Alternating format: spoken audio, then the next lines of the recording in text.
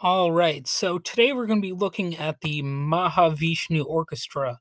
Don't let the jazz fusion label fool you. They rock.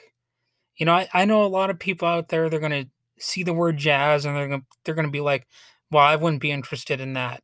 But, hold your horses. Go ahead and try this band out. I think you might like them if you like just music that's good and, that actually is potentially captivating or mesmerizing or whatever term you want to use. It's just good musicianship. And that kind of thing, it can really transcend genre, whether it's rock or jazz or classical or whatever. Just if you've got some solid musicianship, there's some quality pretty much built into it, right? So this was a band that or a group that was heavily influenced by Indian classical music, and of course, you got some rock influences and all these other different components. But at the end of the day, it's just cool music. The band released 8 studio albums and 2 live albums during its different incarnations of activity.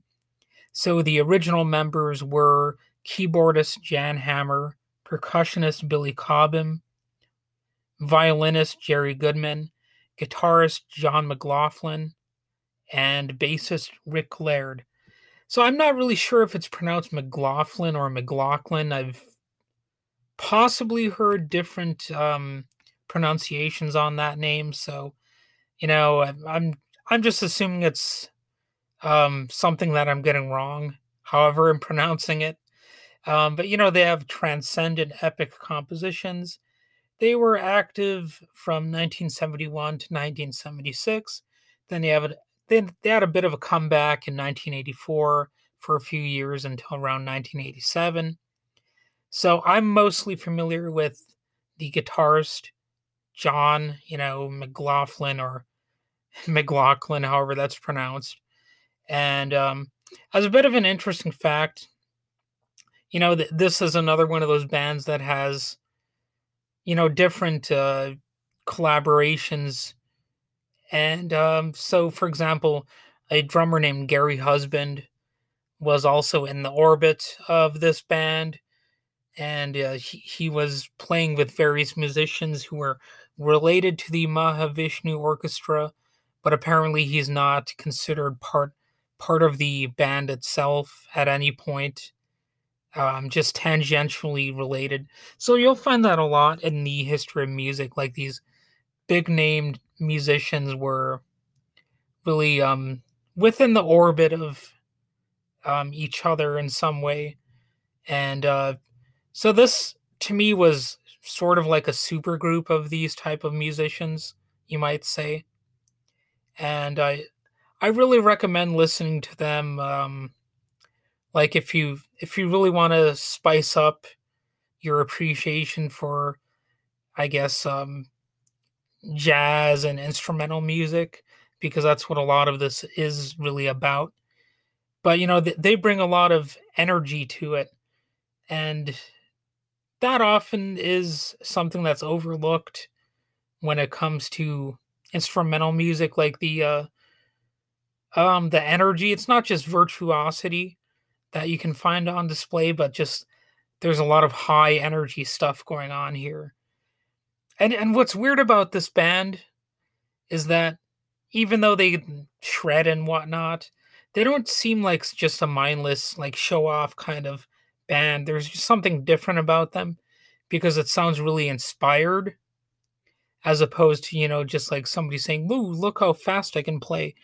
It sounds very naturalistic instead of just being a bunch of show offs, which is not the easiest thing to pull off. Like a lot of shred guitarists out there, they just seem like they're trying to cram as many notes together as they possibly can. And somehow they make, the whole fast performance thing seem like it's more natural. Doesn't sound as forced. And I don't know how they really do that. It's a tough thing to actually do, but the Mahavishnu Orchestra, they seem to achieve that. So you've got other people like Jerry Goodman, who were involved. The violinist, he in 1985 onward recorded 3 solo albums for private music, and he went on to tour with his own band as well as with Shadowfax and the Dixie Dregs. So there you go again, another example of these people who were really involved with other musical projects, but obviously had some heavy origins in this particular group. And the group disbanded for the final time in 1987.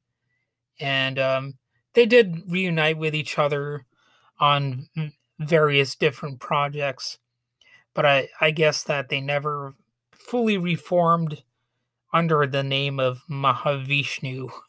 So, boy, I hope what I said made sense, and I hope it really convinces some of you to go out and check this band out because they're definitely worth it. And I don't want to sound too much like a devotee to them because honestly, I don't even listen to them that often. But when I do, I definitely appreciate it. So, yeah, that's really all I have to say about it. Trying to cover all these different bands, and hopefully some of you out there are going to be like, "Oh, okay, he's he's promoted these groups. I'm going to actually check them out." And in this case, definitely go ahead and do it. All right. There you go.